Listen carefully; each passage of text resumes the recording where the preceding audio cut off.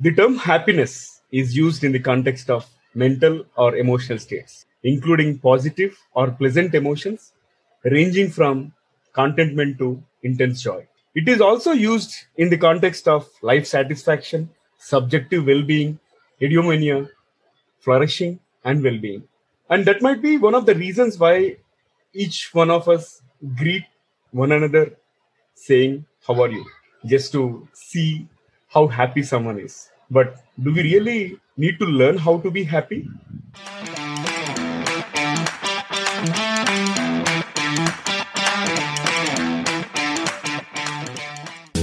Hello, hi there. Welcome to the Guiding Voice podcast series, the Guiding Voice for a Better Future. This podcast is to help professional students, IT employees, and entrepreneurs to shape their careers. Dear listeners, in every episode, we interact with industry experts or academicians or coaches or leaders across the globe to drive some insightful conversations that will help each one of you learn great things. Also, we share an interesting trivia or a fun fact about the IT world or technology towards the end. Thank you for tuning in. This is Naveen Samala and with my co-host Sudhakar Naganla. So folks, today we are going to discuss a topic, the science of happiness. And I'm pleased to welcome NEHA to our show. With over a decade of corporate experience, NEHA PANT TEWARI is a corporate warrior turned youth mentor and happiness coach. She is an internationally certified NLP practitioner and happiness coach, certified by the Berkeley Wellbeing Institute, UC Berkeley. NEHA trains students and young professionals who are all set to begin their career in corporate and also mentor professionals across ranks who feel stuck due to lack of tools and resources that are required to succeed at workplace. In this process, NEHA helps individuals, professionals, organizations to understand the art and science of happiness and apply the principles of positive psychology so that they can achieve higher levels of engagement, productivity, and of course, thereby profitability. Neha, welcome to our show. Thank you so much, Sudhakar. Thank you so much, Naveen, for those generous introductions. Pleasure being here. Okay, Neha, can we get started? Sure. Thank you. So, Neha, please share your journey so far and the motivation to start your success story. Or, in other words, why happiness coaching of all the things in life? Great. So, the journey has been very interesting so far. Enriching one, I would say, with all the learning, unlearning and relearning that happened at almost every step of my being, I started off as a banker after my MBA, moved on to consulting, worked in a tax markets vertical of a Big Four for many number of years. And then I took a conscious sabbatical wherein I worked on my own ikigai. I worked on my key strengths, I worked on my passions, I worked on my value systems, I worked on my own ecology, wherein I decided what was right for me and what wasn't, what was workable, what wasn't, given the kind of nomadic lifestyle that I have. More importantly, Sudhakar, I worked on aligning my mind, body, and spirit to the work that I do. I wanted my work to be my second nature. I did not want there to be too much of a difference or a distance between who I am and what I do. And that is one reason why I organically gravitated towards mentoring, towards coaching, towards training, and found my niche in personal development and happiness coaching. And I guess that is how your success story was born. So happiness coaching for me was a well thought out decision, something which I had wanted to do for a very long time, except that it wasn't a thing back then, as it is now. So the moment I came to know that there is a course which is called as positive psychology and that, happiness coaching was a viable career, I jumped right into it. And there hasn't been any looking back since. It's been very, very satisfying journey so far. Amazing, I would say. Because, many of us want to do this, right? If you do what you love to do, then there is no line between personal and professional life, or the difference between an individual you, the personal you, and the professional you. And I'm really happy that you actually could find it early in the life. And I'm extremely happy that you actually got into this positive psychology. That actually brings me to the next. Naveen in his introduction talked about what happiness is and all. And, my question to you is, what is happiness for you, Neha? Especially now that you are a certified one and you have gone through it in a professional manner. And why all of us are forever chasing it? Why are we seeing that as a destination rather than milestones in our journey? Excellent question, Sudhakar. Thank you so much for asking me that, really. So happiness is a state of mind. It is actually a self-generated state of mind which can be triggered by an external reality. So as a state of mind, happiness is always there within us, right? But is it as accessible as it is present? Not really. And the reason for that is our cluttered mind. 50 to 80% of the times, our mind is cluttered with negativity. It is cluttered with negative thoughts. It is cluttered with negative self-talk. It is cluttered with negative memories. It is cluttered with negative feelings and unresourceful emotions. And that is one reason why attaining the state of mind or accessing the state of mind, which we call happiness, tends to be a challenge for us. So until you're able to sort things mentally, until you're able to work on your mindset, achieving happiness remains a challenge for all of us. That is one. The other reason is the nature of happiness itself. So happiness is actually a fleeting reality. It keeps shifting with time, It doesn't stay static for very long. It moves with time as we grow in our life. So you think achieving XYZ will make you happy in life? By the time you achieve XYZ in your life, your mind is already calibrating the next happiness goals. And that is the reason why attaining sustainable happiness tends to be a challenge for all of us. And you know what, Sudhakar and Naveen? Interestingly enough, people find it easier to look for happiness outside rather than working inwards and finding it inside, where it actually belongs. Those are some real good insights. When it comes to happiness, we have to be focusing on inwards rather than outwards. I think mind-blowing. With the pandemic and the second wave currently in progress, and people are also talking about the third wave, and everybody is stressed out. How does it, or I would say, what does it take for someone to be happy in this pandemic kind of situation where there is a lot of negativity all around? That's again a great question, with pandemic around and with such overwhelming negativity around, it is a task to even think about being positive. I mean, happiness is a little further than that, but even thinking about being positive is such a task to think of it, But there are a few things you can do in order to grow your inner peace and in order to grow your resilience. So try asking yourself these 5 questions every day before you hit the bed, and try committing to the task which is captured in these 5 questions to the extent possible for you. So what are these 5 questions? The first is, what is the one thing that I did today to grow myself physically and mentally strong? Second is, what did I do today in order to be happy, in order to lift my spirits? Third is, what is the one thing I did to uplift the spirits of others around me? Fourth is, what is the one thing which I learned new today? What is my value add for today? And last but not the least, what is it that I'm grateful for? Or what is it that I'm most grateful for? If you try answering these questions, or even if you try to kind of commit to the task which is captured in these questions, I promise you this, you will be able to shift your mindset from pessimism to optimism within not few days, but within a few weeks for sure. That is my guarantee to you. So these are a few things which you can do. Wonderful. Again, I think that is a very structured approach, and definitely it is going to boost happiness in someone. And we spoke mostly related to the pandemic situation, and those tips are going to help us in this kind of critical situations and all.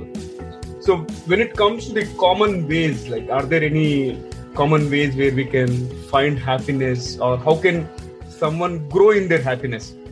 If you were to measure it in the scale of 1 to 10, like in the scale of 1 to 10, I'm at 7, what it takes for me to go to 8 or 9? Excellent question again. So, growing your happiness quotient on a day-to-day basis will happen once you inculcate what we call as happiness habits. So what are these happiness habits? These are certain practices, they are certain rituals, certain actions and behaviors which, when practiced on a consistent basis, put you in a better frame of mind. They tend to make you more and more in a resourceful state. So what are these?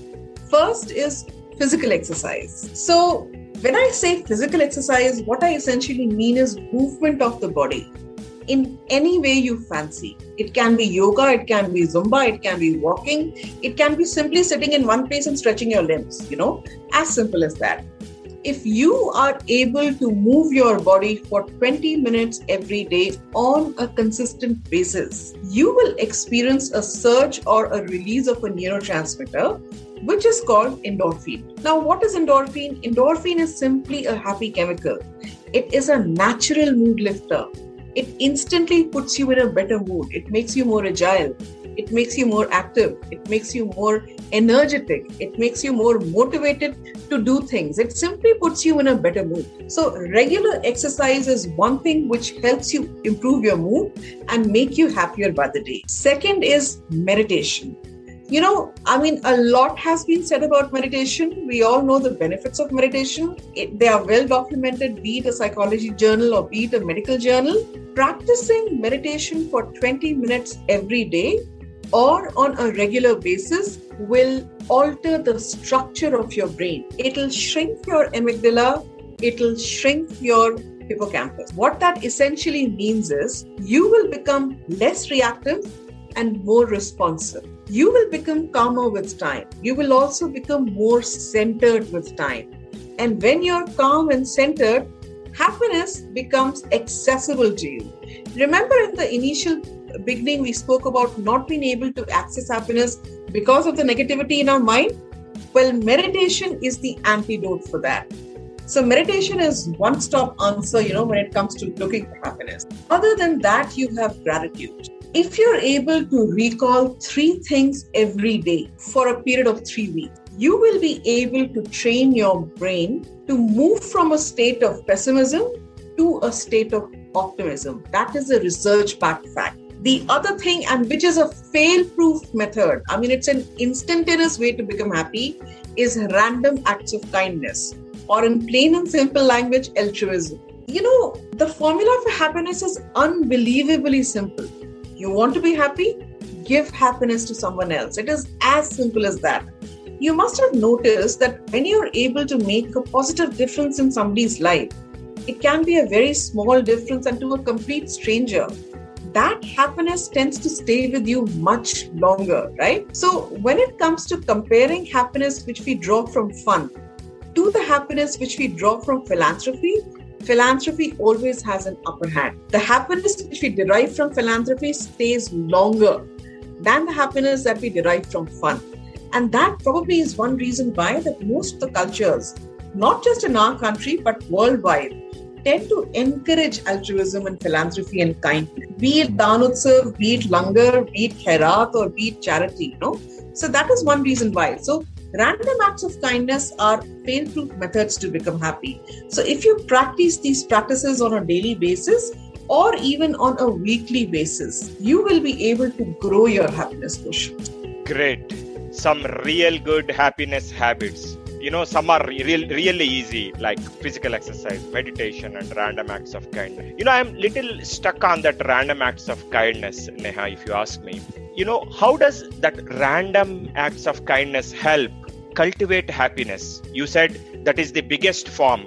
Like philanthropy is more staying with you compared to something that you do from fun activities or some fun film that you watch and all. Can you just dwell a little bit on that, on how that is so productive and impactful? Sure. Great question again. So random acts of kindness or philanthropy tends the happiness that the effect of happiness which you derive from these tend to stay with you much more. Okay. So in an experiment that was conducted in UCLA, certain children were given this experiment. There was a control group and there were these experiment wala bachchas. Okay. And they were told to perform 2 random acts of kindness every week. And they were told to perform them in their household activities, helping their parents, helping neighbors, taking a dog for a walk or whatever. Nothing to do with their school life. What was observed was that after 3 weeks, these children, when their happiness was measured on a scientific scale, these children, it showed that their happiness actually increased and stayed increased with time. So that is how scientific the random act of kindness is. The way to practice it, Sudhakar, is the way I practice it is, off late, I'm not going to a mall or something, but I make it a point that once in a week, every time I go to a mall, I simply pat a salesman on his back and I tell him, good job done. You're doing a great job. Keep rocking. So that is one. Second is simply making a senior or somebody else cross a road. So those kind of things keep happening time and again, and they put you in a much better state. So when you do a random act of kindness, you are suppressing the expectation, right? You are not expecting anything in return. Random act of kindness basically means that you should not expect anything in return. That is the reason why it is random. So as you perform a random act of kindness without expecting anything in return, the feeling that you get has a multiple effect on you. A, you are happy. B, the other person is happy. C, you get that happiness 10 folds back. And that is how you create a vibe of happiness around. And that is how, that ripple effect of happiness is created. So that is how it works. Amazing. In fact, that actually helps in the larger society as well, right? Because Absolutely. If everyone starts doing that random acts of, kindness, and something that is so simple, like you said, tapping on the shoulder of that salesman whom you might not meet in next quarter, unless, you are a big shopaholic in that area only. That is really going to be helpful. Another component, Neha, that you touched upon in the previous answer to the previous question is about that gratitude aspect. The other question that I had was, how does this gratitude help in cultivating happiness? And also, how can one express this gratitude when one doesn't feel that gratitude necessarily, right? Because these are very human emotions you can't measure or quantify per se, right, Neha? Absolutely, Sudhakar. That's a brilliant question. I have never been asked this question before, so thanks for asking that. So gratitude means focusing on your blessings consciously. So gratitude is being grateful in a mindful manner. So gratitude is the way to train your brain to feel positive. Now, how does that work? When you practice something consciously, consistently, and repeatedly, what does it become? It becomes a habit, right? It becomes an automated behavior, correct? Now, in order to support that automated behavior, your brain rewires itself by forming new neural pathways to support that habit, and an infinity loop is formed. You practice more, the neural pathway is more and more reinforced. The more neural pathway is reinforced, that makes you practice more. And again, the neural pathways reinforce. So this loop of infinity stays on. So happiness is actually a habit, and gratitude is what strengthens that habit. So when you're able to recall 3 things that you're grateful for and why over a period of at least 3 weeks, you are actually training your brain to scan your world not for the negative first, but for the positives first. And that, Sudhakar, is something which is phenomenal. Do you know why? Because we as human beings are actually wired for negativity. Our brain is there to keep us safe,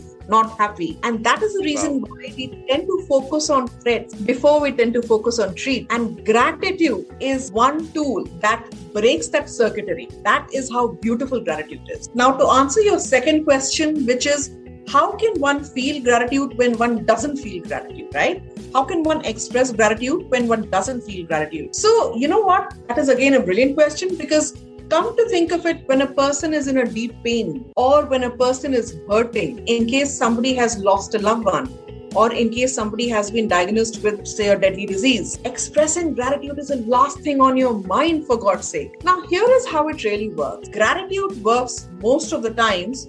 This is a research-backed fact. Gratitude works most of the times for you. That is not research-backed, okay?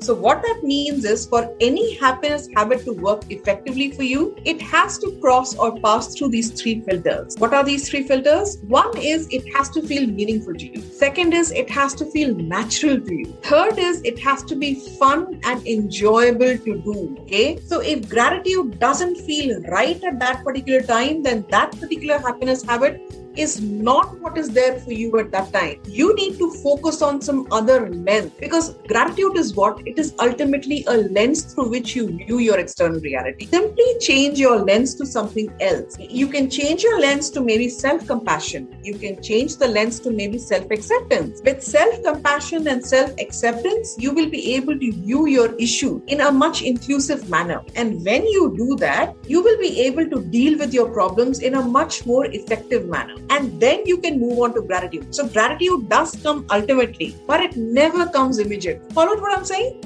Yep, absolutely. Work. Yeah, absolutely. I think fabulous conversation so far, and I can take a cue from there.